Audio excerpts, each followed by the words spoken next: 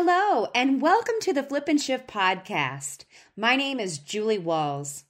This podcast was based on the Flip and Shift's tagline, flipping your thinking to then shifting your behavior. The Flip and Shift podcast focuses on temperament to then how we evolve in our thinking to which influences our behaviors.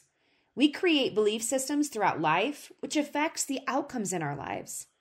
Did you know that you can reprogram these belief systems to produce the outcomes you so desire? No matter what you're dealing with, there will always be a solution for you. So, this podcast should give you some hope. Yay! With each episode, we'll be chatting with leading experts in the field that have overcome struggles of their own. They found their way to overcome areas in their lives that needed focus and are now actually helping others to find their way. We all have a story to share. Let's learn from our past to change our future, and most importantly, inspire and help others along the way. If you are wanting to feel empowered, inspired, and are ready to make those changes in your life, you are subscribed to the right podcast. And hey, thank you so much for your support. Now, grab your favorite drink or snack, turn up the volume, kick back, and enjoy this chat. I'm so excited. We've got Jessica Compton from the Tree of Stars on tour. It is a foundation that promotes mental health awareness and addiction recovery. Jessica has an online IG live format that interviews musicians, artists, podcasters, and many folks that speak on mental health issues. She is a public speaker and she shares her recovery story as well as provides journaling workshops. And we're going to talk a little bit about that. She's got a couple things coming out here soon for peer support. She helps promote musical performances, art exhibits, and anything that helps support and promotes awareness around mental health. She's really inspiring. She does a whole lot. I don't know how her work ethic is crazy sick. We will be learning her story and how art and music helped her with healing. Hello, Jessica. How are you? I'm great. How are you? Oh, awesome. Thank you so much for joining me. I've been stalking you forever. You know that. And I'm very honored that you've been willing and able to come onto my platform. Thank you so much. Such an honor to be here. Yeah. Where are you from? I'm originally from North Bay, Ontario, but I've been in Hamilton, Ontario, Canada, probably for about 23 years now. Wow. Okay. So where is that at as far as in Canada? Is it northeast, northwest, or central? So born in the northern, and I'm now down in the southern area. Oh, okay, cool. Just throwing that out there. We traveled before COVID hit all throughout Canada because we live about 30 miles south of Glacier. So we went up through Banff and all that, all that area and headed through all the different territories and camped. It was super cool. You guys live in an amazing country. Yeah, Banff is really beautiful. I am actually heading out to Alberta this summer, so I'll have to dip into those areas that you visited for sure. Oh, for sure. You're going to love it. You're going to love it. All right. So let's get into it. So tell me a little bit about your upbringing, kind of give a little insight to folks on, your upbringing and everything. Yeah. So on WordPress, you can find a little bit of a blog there, and I call it the A blog. Everything I've been through. So abandoned, abducted, abused, addict, ADHD, and arrested 4 times. But to start off in the beginning, I was with my mom and dad. Then they divorced. My mom was getting into the alcohol and the drugs, different, men in the house. And one night, my sister and I were found under a bed because my mom went out partying, and we were about 4 or 5 years old. So CAS came and got us, put us in a foster care system. Then they found my dad. Dad ended up getting custody of us. So he moved us up north. He found a new wife. We lived out in the country. Well, my dad was a very busy worker. He was an electrician throughout the week, and weekends he was a DJ. So I was raised by his new wife, and I was also living on the reserve in an indigenous community. So even though I was brought up as Christian, living in a different culture, just having a lot of freedom, but not enough TLC. I wasn't taken care of. I was, a lot of spankings. I got soap in the mouth, but I mean, my upbringing, I was disciplined, but in different ways. I had to stand in a corner for 4 hours until I told the truth. I also had behavioral issues because of the layers of trauma. So I was setting fires. I was running away at an early age. So that was kind of my upbringing. But again, going back to the A blog, I was abducted for a couple hours, taken out of my home, sexually assaulted. And then the man that did that had brought me back into the house. So I was very lucky and blessed that I was returned. But that type of assault also, and I'm trigger warning, just I was molested 4 times. I was raped once. So the sexual abuse and the mental abuse, it was all there, different cultures, different religion, just it was a big mess. And I didn't know what was going on. I was so young. So I was put into foster care again in a behavioral house. And even at that, I started, wetting to bed, running away, temper tantrums at school. In grade 2, I started becoming a bully. That was my upbringing. And then I know there's some more questions that come up after about, I could do a whole bunch of conversation just around what you said. Literally. I just wrote down several notes. Number 1, I'm assuming that you guys have some form of alcoholism generationally, right? Because your mom went to that. You said you divorced between 4 and 5 years old. Yeah. So the thing is that, divorce is very fascinating, and that age is kind of a pivotal starting to really get in that concrete thinking. So what you see is what it is, right? So and in taking all of that, I can't imagine where your brain was at 4. You must have felt really lost. There's probably a lot of like, what about me? That little girl in the corner being unheard. Did you feel that way? Absolutely. And I took that out on other people. When it came to, being in school, I purposely had temper tantrums with teachers so that they would, give me a hug. Are you okay? I would steal kids' lunches just because mine was, not so great. So just targeting individuals that were, well taken care of, and their parents love them. And I was like, that's not what I have. And I want to take that away from you because I want that. And, even if a kid came to school with a nice outfit on it and, there was a puddle nearby, I would, and I was spitting on kids. I was,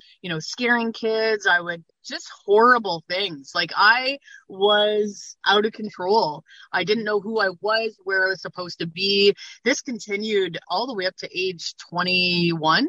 Yeah. Can I ask you? Okay. So, and I'm just going to throw that out there. I will even admittedly say this. I can't cry wolf I can't cry victim because I've been bullied, but I've also bullied. Right. Yeah. And I look back at some of those moments and I think, man, I was so pissed. Man, I felt so angry. I felt so insecure, and a lot of people, and there's that big bullying awareness out there, but we're not looking on that other end of it, of what the child's dealing with, who is bullying, right? And do you feel like there was an undertow of just, I'm pissed, I'm angry about my life? Absolutely. And I think that, I took it out on, everyone and anyone that was around me, even when I got into the drugs and the alcohol and living on the streets and the crime, I used to break into my own family's houses. I used to, harass my grandmother to give me money for my next hit, So yeah, I lost all that support. I didn't have any support, or, my resources was being incarcerated 4 times. Every time I got arrested, I got sent away. But that was my wake up of recovery because, every time I got incarcerated, I got clean and I got healthy and I gained, I'd go in at 110 pounds and come out at 130. I had the doctors check me out, make sure I was okay. So yeah, I would have to thank the correctional system. I think it's because of them that I'm alive today. You were focused on, and I'm sure, there's not that layer of like a mother would give, but there's a layer of like, I care for you. I want to get you better. I want to help you eat better, healthier, eat better. You hear about that as far as those folks that are in and then rather go back to jail. You read about that. My last time that I was incarcerated, it was an adult. So I was adult, and that held me back. My last charge being 19, it held me back from, even so much to this day, I need a waiver to enter the United States. I have, pieces of paper that I have to go into the customs, and they have to, do all these immigration papers to make sure that, wow, I haven't reoffended. So I pay $1,000 every 5 years to enter the US. God, no way. So I'm That's still crazy. being consequenced for something I did like 20 years ago. So, Yeah, but there's always a lesson to be learned here. Yes, there's layers of trauma. Yes, there was therapy, and I've paid my time of doing the crime. But even the types of crimes that I did, I stole a car, I escaped of custody, I assaulted a police officer, I blew up some telephone booths. Like, this was me on outrage. Like, every time I was released from the correctional facility, it was like, here's a backpack. We hope the best for you, and make sure that you check in every Sunday. It was like, that's crazy. Jessica, can I ask you, growing up, did you witness, I hate to, and I'm going off cuff here, but, and please bear with me. I hope this isn't too sensitive for yeah. you. Did you witness abuse and that rage? Because sometimes we see that and we think, okay, well, that gets attention. Did you witness that from mom or dad or anybody in your home that was also kind of raging out? Yeah, with my mom just being physically aggressive, just the individuals that she was in a relationship with, drinking and yeah, when you did talk about also the generational piece, is that there are, people in my family that have, situations where they have suffered from alcoholism and, pieces of addiction. So I have witnessed that. And I think that, even my father, he was, I guess you could say, a high functioning alcoholic, high functioning drug user. He kept it clean slate of professionalism. But when the weekends came, like, he was, sometimes he was with 2 or 3 women in a weekend. Yeah. And I witnessed that. So I think that, when it comes to different types of abuse or narcissist, anything like that, definitely there's all of those pieces there. Yeah. I want to go back a bit though, and I want to get your professional thoughts on this. I mean, there's 2 things now, and I don't know what your age, you're probably significantly younger than me, but back in the day, the bullying piece really wasn't a significant. People just did it, right? And there was really a consequence of, oh, you're going to go to the principal's office if it was caught, right? And now it's really on the forefront. It's out there. So my thought is, for those individuals like yourself, who would you consider the bully? What do you think needs to happen now, like in regards to bullying in the school and recognizing it from a trauma standpoint? So just as much as I think it should be zero tolerance, I definitely think like a track record of data collection to say, okay, this individual is targeting these individuals. But then the other big factor is, we do a lot of things in the school, not to put the pressure on school or even just seeking a regular doctor's an appointment, but scanning to say, yes, your eyes are okay, your ears are fine, but how is your mental health?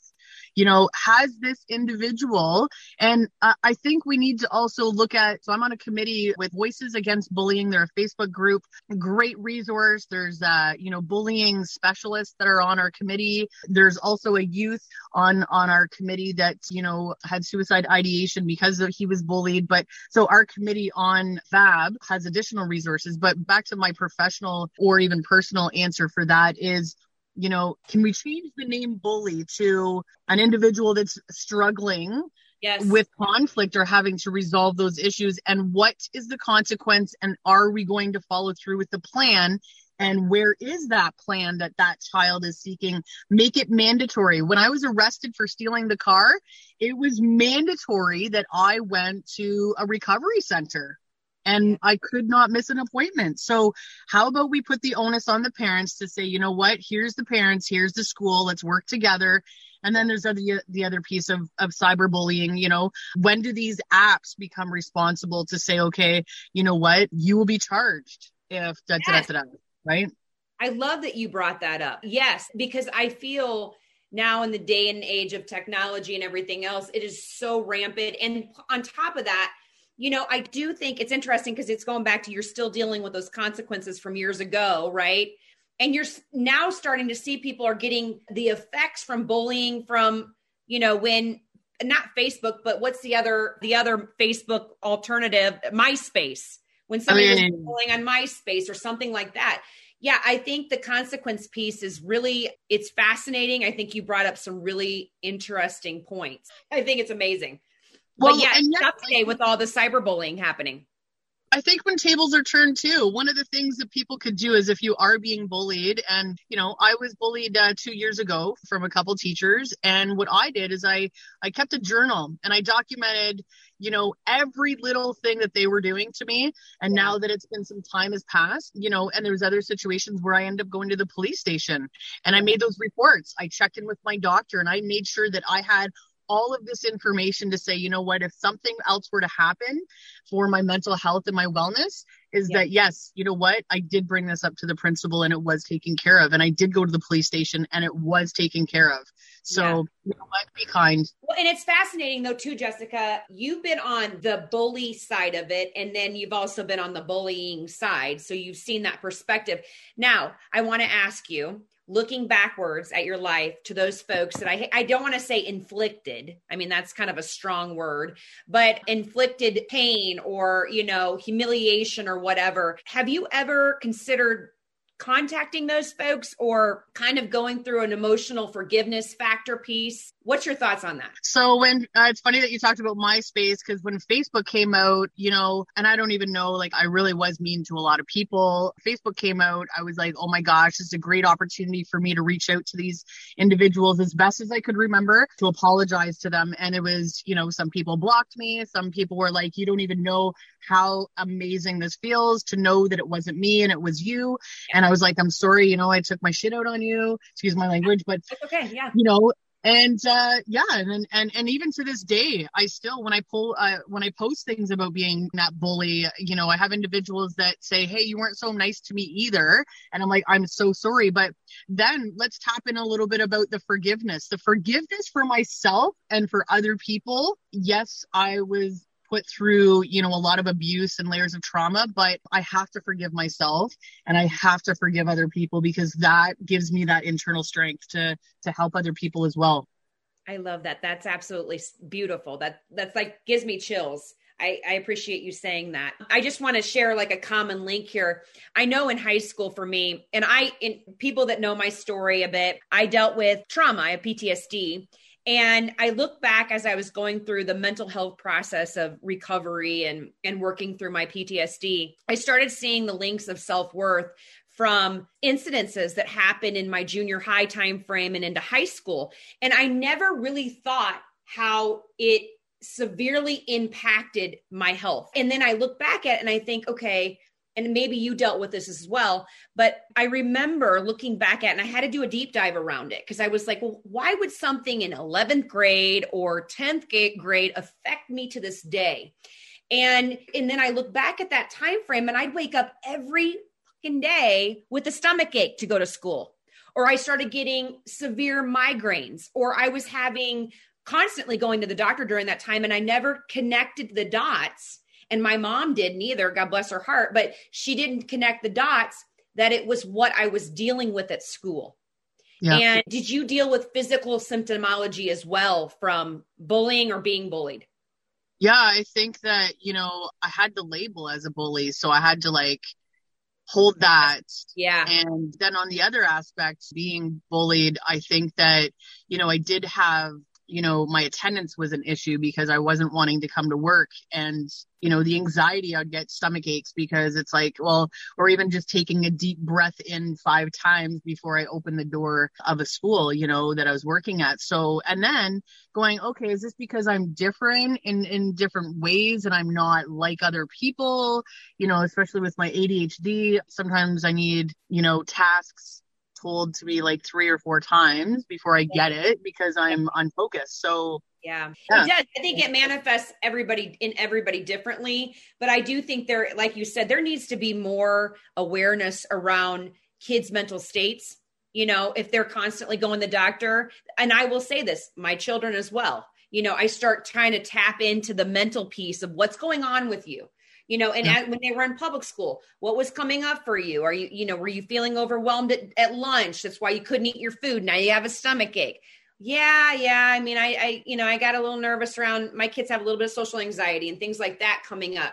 And I think it's important for us as parents, and then also as school officials or doctors, to recognize the mental piece around it. And especially if there's bullying going on, I really think it really affects kids physically.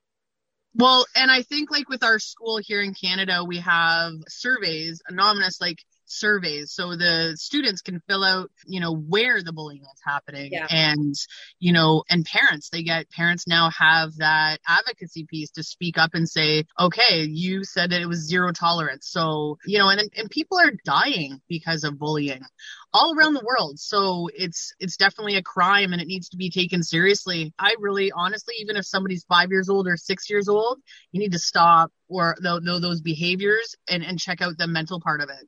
Absolute freaking lootly. Now, I want to transition a bit, and I really appreciate you touching point on the bullying piece. We could have a whole episode talking about bullying. I have a lot of questions for you. Yeah.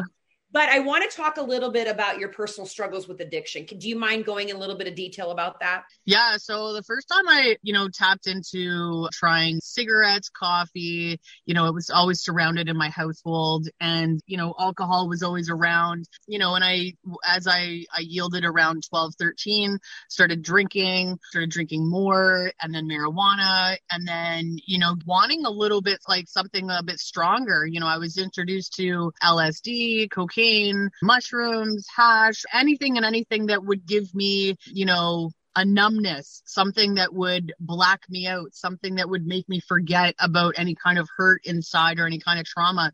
And it wasn't, days where I ended up on the streets. I would even stay up for 3 days straight just so that I could get a buzz of not falling asleep. And, because if you're awake for 3 full days, like you're a mess. There was a group of us, and then we would end up sleeping for 3 days because we were up for 3 days. So not eating properly, just being really malnourished and just wanting to numb everything, It's amazing that you say that because, I deal with a lot of codependency in my family. I also deal with clients that have some codependency issues, and especially with chemical codependency or emotional codependency.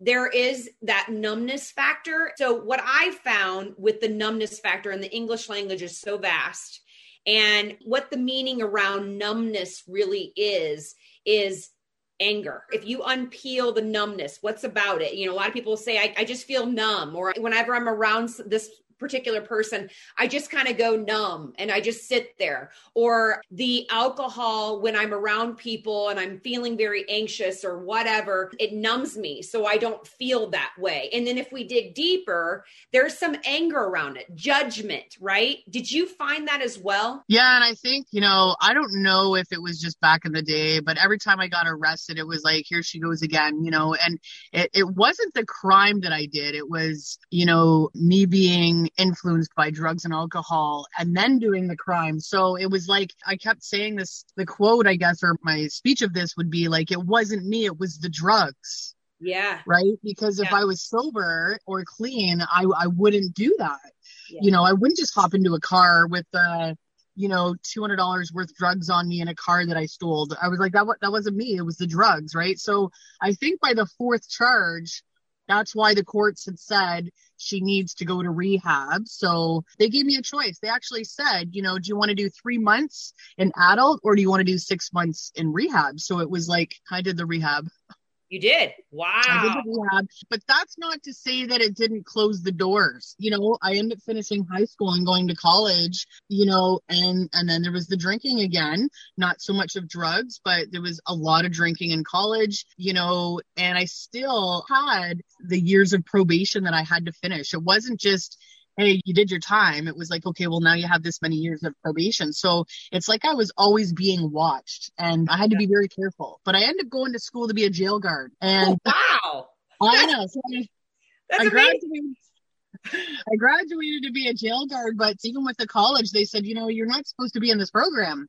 And I said, well, you didn't do a clearance check, so that's not my problem. I already paid the money and here I am, so you're going to have to help me. So I had to advocate my way through.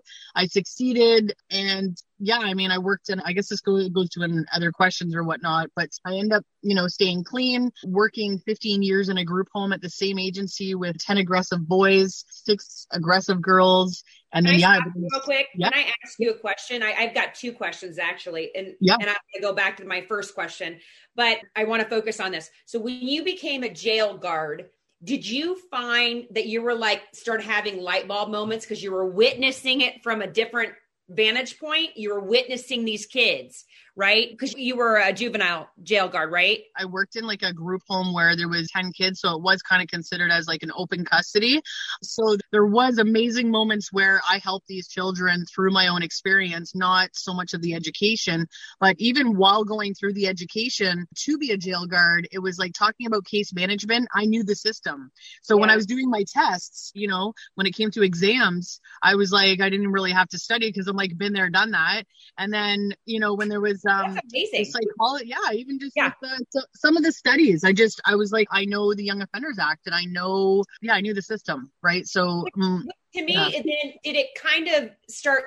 And I want to say light bulb moments. So not only are you witnessing it from a different vantage point, were you clean at this point? In college, I was drinking, smoking a bit of marijuana, but I wasn't touching anything that chemical, like, you know, cocaine or anything like that. I mean, my main focus, and there was a lot of, you know, there was a very good focus for me. I was controlling the, you know, yes, I partied a little bit with the alcohol, but I was more into the hard drugs, and not to say that even today I can have a glass of wine and I'll be fine. But, you know, cocaine, LSD, you know, there was moments where I thought I was going to die, you know, friends of mine sticking fingers down their throat because they thought I was going to overdose. So in college, there was moments, but then, you know, then this drug came around, ecstasy. So when I was in college, I did, you know, tap into doing some ecstasy. So I wasn't fully recovered. I wasn't ready to be clean, I guess you could say. Right. So this is during the time when you were a jail guard, right? But you were starting to kind of evolve. Let me ask you this. This is my other question, because I know parents are tuning in and listening to you, and they've got kids that are starting to dabble, right, and go down that road. How much do you think it is to be around like-minded other kids that are doing that crap, right? Like, how much do you think that is also a part of it? So like-mindedness attracts like-mindedness. Yeah, it's almost like if you're a yoga instructor, you're going to want to surround yourself with a bunch of yoga instructors and people that are like-minded. So I think when it's coming down to it, you know, if you're an individual suffering from trauma, but then again, not to say that just because I've experienced trauma, I don't have to do drugs or drinking, but I wanted that numbness. Now, if you have somebody else that has grown up in a nice, safe home, but, you know, they're into sports and they try it, you know, I mean, if they try it and they like it and they want more and more, then that path is, you know, sometimes not a choice. Yeah, I get that. Now, I just want to go back to what you said. I always write notes down. So notice that I'm doing that. So when you said like-mindedness likes trauma, that's very, very, I'm trying to find a link here, but I noticed folks that I work with, and then myself, I was always leaning towards trauma-focused people, but they never had the solution, right?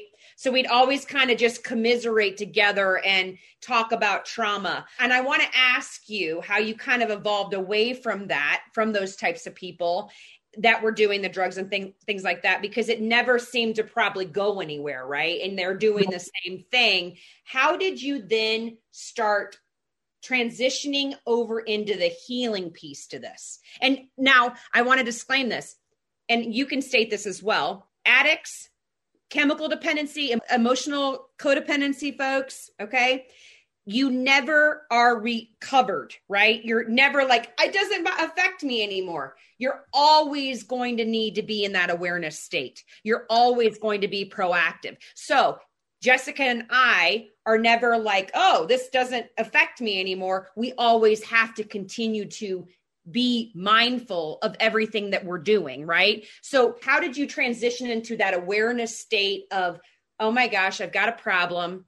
This isn't getting better. I'm hanging around with these people that are never going anywhere. What was the process there for you? So I just, I'm going to have to go back to my past for a moment. There was a social worker friend of mine, because she was my maid of honor. She ended up being my best friend, my maid of honor.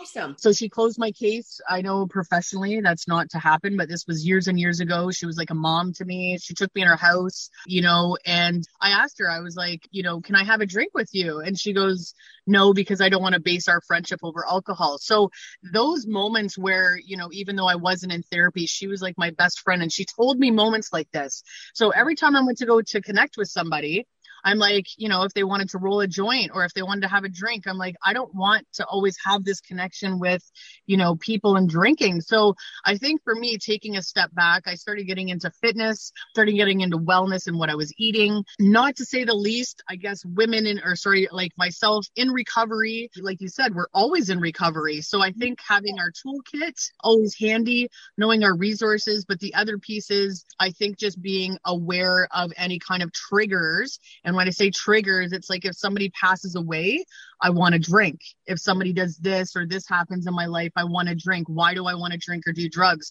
So it's being aware. But yes, I think that, I've had a couple relapses and I'm okay to this day. But I think, I went to Jamaica on my 40th birthday, drank for a week, came back and I still wanted to drink. And I'm like, but I'm supposed to be in recovery. Like I'm not.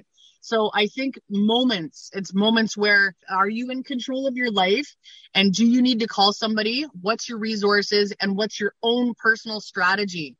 Yes. Do you need to go reach out to somebody and forever have a sponsor, however you make your big plan, like it's a business plan, make your plan so that it's solid and for the rest of your life, because nobody's going to live this life sober or in recovery for you except for yourself. And that all equals to self-care.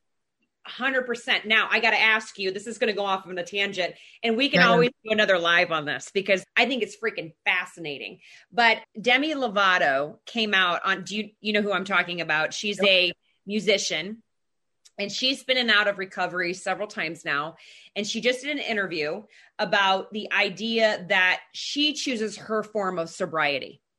And so what she said was, which I thought was really fascinating, and I want to get your input on this, but she said that a lot of folks that are trying to go into recovery cold turkey, right? She says, I don't believe in that strategy. I've done that. I've been there, done that. And I'm misquoting her. So I'm kind of summarizing. But she said, I choose to have a drink or two and manage it. And I thought that's an interesting perspective on recovery because she said, I found cold turkey. I always failed. Do you think that her strategy of saying, okay, it's okay, because what my thinking is if you got to be mindful of triggers, but if you're not mindful of triggers, you could go on a binge. She is saying, well, if I'm in moderation, I'm a sober moderate. What's your thoughts on that? So I think that everybody is individual. Everybody's a different human being. But I know that if somebody were to put ecstasy in front of me, it's going to be a weak moment for me. Even though it's been 20 years since I've touched it, I'd be like, oh, that looks really good. Like a yummy steak off the barbecue. Sorry if you're vegan, but you're missing out. Maybe you're not. But I just think that everybody's different. And, even when we talk about self-care, everybody's self-care looks different. You might take 2 baths in a day or take 5 walks, whereas somebody, it's just to get out of bed and brush your teeth and take a 5-minute walk and hug a tree. So I think when we're looking at recovery, everybody's different. So what works for you may not work for me. But yes, if there is recovery programs, and there are different recovery programs, and probably more being developed as we speak, even with, the world changing so quickly, right? It's fascinating because I do think folks, and Dax Shepard talked a little bit about this on his podcast about 3 months ago, and he talked about how he relapsed again. And he said there's such a failure component to it. I mean, he said, and then I go through that deep, dark depression. And I was like, yeah, that would be difficult, especially since it's so tempting. I mean, I like candy. Like if you're going to put a bowl of Skittles in front of me, it will be really freaking hard for me to walk past it. Okay. But, and he said the same thing, he was addicted to pain medications. And he said, and I got into a bike accident. And then next thing you know, they're giving me pain medications, right? He said, instead of taking 1 or 2, I started taking 10. And then I had this failure component to it because I am an addict and I'm trying to, walk the walk. And then here I am bombing it. And then there's a failure piece to this. And he said, it took me to an even darker place. So this is my personal opinion on it. Like you said, everybody needs to customize it to themselves. Right. And I think that, I'm sorry, go ahead. Sorry, no, I was just going to say, I smoked cigarettes from age 12 all the way up until about 4 years ago. And I'm going to take cigarettes because cigarettes was almost like my sense of security for everything I've been through. Cigarettes was the last thing that I let go of, and including one coffee a day. Coffee can be addicting. But so for me, if I know that I love coffee so much and I'm aware that I only can have one cup a day, for my health, or even like cigarettes, if I know that I don't smoke because I want to walk better or do better. So the question is, addict or not, trauma or not, do you want to help yourself? You have the choice to help yourself. If you are on the streets, living the life of shelter to shelter, the resources are there, and they're international right now because we're all viral. So the question is, do you want to help yourself?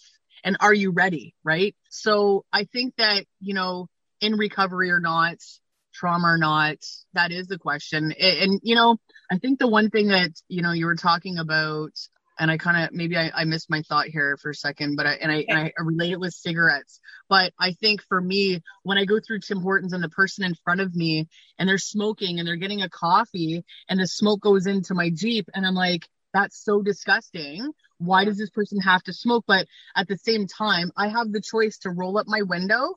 And then now when I get to the drive-thru, I roll down my window. But I get annoyed by the cigarette smoke.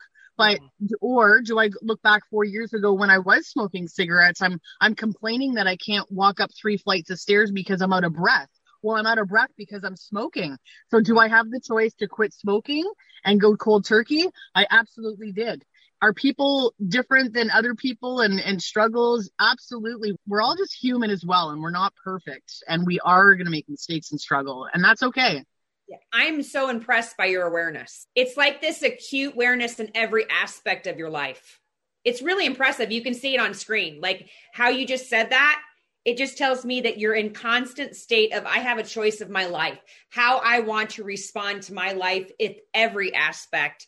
You worked on that piece probably down to the root core, right? And you know what? Again, this is with our life. So say, I guess the second lockdown when I was teaching online, I'm all about wellness and health and whatnot, but I was a little close to my fridge for my liking, gaining some weight.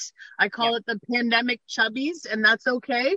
But here we are today where you can, again, I have that choice. So yeah, I'm a little bit more mindful now. Not to say that life is a roller coaster, because life is a roller coaster. We are going to go up and we're going to go down, but what we do with that down is up to us. So if I'm in the middle of a pandemic and I'm close to my fridge, and it's what I choose to put in my fridge, it's what I choose to put in my body. But again, you know what? My heart goes out to so many people that they hit rock bottom and then they hit another rock bottom and then it's too late. Yeah. So there's resources out there. I love that. I think you just gave a hope rope. Good job. Thank you. Now I got to ask you, so with when you started going into recovery, how did music, your photography, you do brilliant photography. I love your rough landscapes. Like they're really cool. So you and your girlfriend were just somewhere and you took some cool rusticy type, like kind of like dirty, right? That dirty look. I think that's cool. So did that help you with healing, and did it help kind of calm the inner Jessica? Yeah, I think that, like I said, my dad was a DJ, so I was always surrounded by music. And, thank you, Spotify, for letting us stream the world. Just being surrounded by things like Bob Marley, or if it was, I heard stuff like Patsy Cline, all the way up to like Nirvana and Cyndi Lauper. So I've been surrounded by all of that stuff. But I think with music, when I quit smoking 4 years ago, I bought a guitar. I had no idea how to play guitar. And I was like, you know what? I'm going to take my smoking money and I'm going to go buy a guitar. So now that I have a guitar that's worth $1,000, I can't afford to smoke this year. So it was like, I need to learn how to play guitar. So I just for 4 years, I've been, teaching myself. And so that's the music aspect. And then also just helping musicians locally, going to their events. And then, I helped with CD release parties. I also released an album. I had 13 different female musicians lend me a song. The album is on Spotify. All funds 100% go to the Youth Wellness Center down in Hamilton on James Street. So that I funded, I developed, I did the photography for that. And thank you to all the musicians that were a part of that and still to this day doing amazing things out in the community. And then with the photography, I've always loved taking pictures, but I think with my layers of trauma and all the dark stuff that I've been through, when I look at an abandoned house, when I look at, how can this be somebody's home? Well, inside that home that's abandoned, there's a story inside that home. I also went on a tour to a prison and I took pictures of jail cells. And so when I was arrested, right? So I utilized my photos as a part of, or a way to express my story and my emotions, right? I love it. So, okay, the Tree of Stars, and it on Instagram, it's Tree of Stars on Tour. And I posted all of Jessica's information in the summary piece so you can connect with her. But I want you to talk to the folks and tell them all your services, because I know you've got a volunteer committee. I mean, you've got all sorts of things happening. So kind of speak to that so people know how to connect with you and get involved with you. Okay, so I'm going to talk about my social media platforms really quickly about which one does what. So if you go onto YouTube, Tree of Stars, that shows my past events that I've had and my current public speaking. It's kind of just a timeline just to check into things that I have done and doing, like hugging events. And then if you go over to TikTok, I go live just for different generations to do a check-in, reach out to the younger generation, which is you and me, right? I'm very young. I'm so young. 25. We're getting older. So with TikTok, I go live from Monday to Friday, 7:30 in the morning Eastern Standard Time, and then again at 6 p.m. Eastern Standard Time, just for 10 minutes to check in with people. So I go live over there. And on Instagram, I've been over there doing live interviews. I call them wellness interviews with musicians, paying them gigs to play 2 or 3 songs on my Instagram every Saturday and Sunday. I've interviewed over 300 individuals. And what I did is I created a Spotify playlist to have those musicians kind of just all on one playlist so that I can promote them there as well. So this is musicians, right? Or are these the interviews that you do? So I interview musicians, and then I also try to get them to play 2 or 3 songs with Wi-Fi. It doesn't give them the justice of what it could sound like. So that's why I have them on Spotify and Instagram. But every Saturday and Sunday on Instagram, I'm live. Right now, I'm booked all the way up till September. I've got 2 to 6 people every weekend if it's an artist and even a resource internationally. So that has to do with music or any kind of mental health or addiction. And I can do a shout out all to them, but probably don't have enough time. But and anybody that is watching, like, I can connect you with those places. Just send me a DM, and I'm pretty active on Instagram there. But currently I am working with different organizations so that I can hop up on their screen and do journal and music workshops. So I prompt people what to write about, and then we talk about what we wrote about. So I'll prompt topics like bullying, suicide, like let's dig deep and let's talk about it. And then, I want to open the can of worms and, I look at triggers as like, what? Our triggers are our strength. So basically I want to open everybody's can of worms and let's talk about it. Right. And be real and raw. I love it. I mean, and okay, so here's my question for you. How do people, if they want to do the journal prompts, right, and connect with you, is the best way to do it if they want to get on the list? I'm sure there's a huge waiting list. Is it treeofstarsontour@gmail.com? Yeah, anybody that wants to, even internationally, globally, want to like volunteer with me. I also have a volunteer committee that I'm putting together, but just wait on Instagram or Facebook or even email me, treeofstarsontour@gmail.com. But in the next week or so, I'm not doing a journal music workshop anywhere on my platforms. I'm doing it through other organizations. So going on their platforms and doing it. So, but everyone is welcome. So a lot of nonprofit places out there with a lot of people struggling, we're disengaged. We're not connected. So this being said is, it's optional to be on screen. It's optional to share. It's optional even if you don't want to write or, there's some people with disabilities, you can even draw, or you can just sit and listen and be there because, we all need to be loved. So just to show up for yourself and self-care. I'm insanely impressed. Now I have to ask you, and I'm going to ask you this on the live here. Okay. I want to collab with you on Clubhouse. Have you ever been on Clubhouse? No. But you would be such an amazing entity on Clubhouse. And I'm going to bother you until we do something, because I think he would be awesome.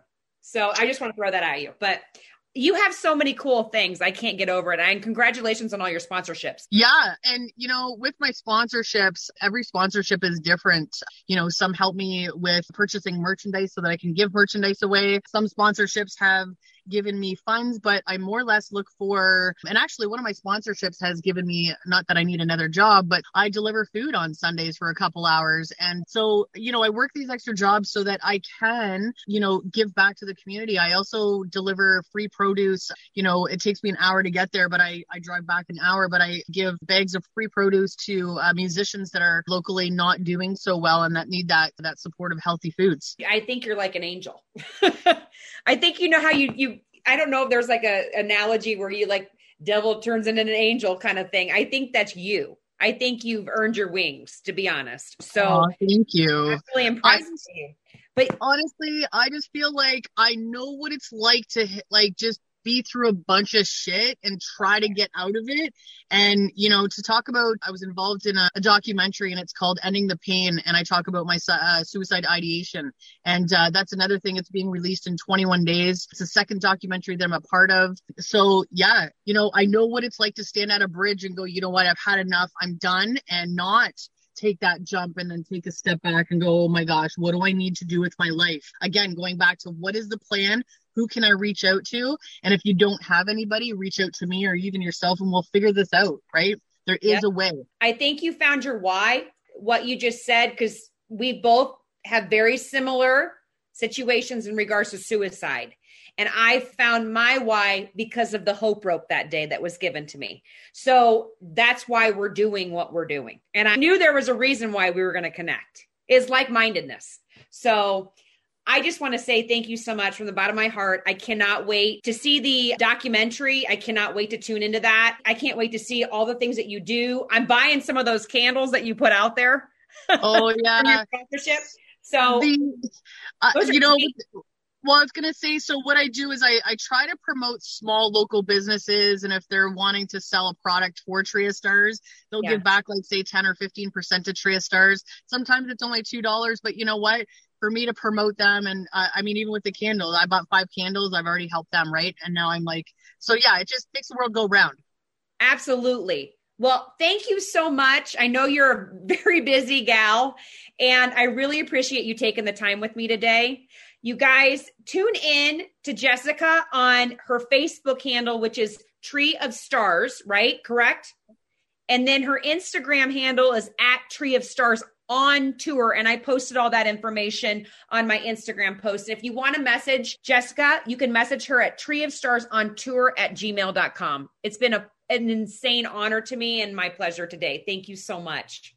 Thank you so much, and keep shining your light. I could feel your energy through my phone. I thought it was just the satellites over here, but any of the lives that I check in on your Instagram and stuff, I instantly get your positive energy. So I'm in your face. I'm in your face. That's why. Well, thank you so much. I hope you have a fantastic day. Thanks, you guys, for tuning in. You all have a fantastic day, and tune in tomorrow with Angie Brown at 12 p.m. Central Standard Time. Take care. Bye-bye. Wow, what a great episode, and a special thank you to our expert today. I hope today's episode inspired you, empowered you, and gave you some hope today. Thanks for listening, and stay tuned for our next episode. Cheers, my friend. Thank you for listening to this podcast. Please subscribe, rate, review, or even share this podcast to someone who needs hope and inspiration. You can connect with me at www.flipinshift.com. Follow me on Facebook, Instagram, YouTube, and even Clubhouse at Flip in Shift. Please join me next time for another expert chat or Survivor Talk.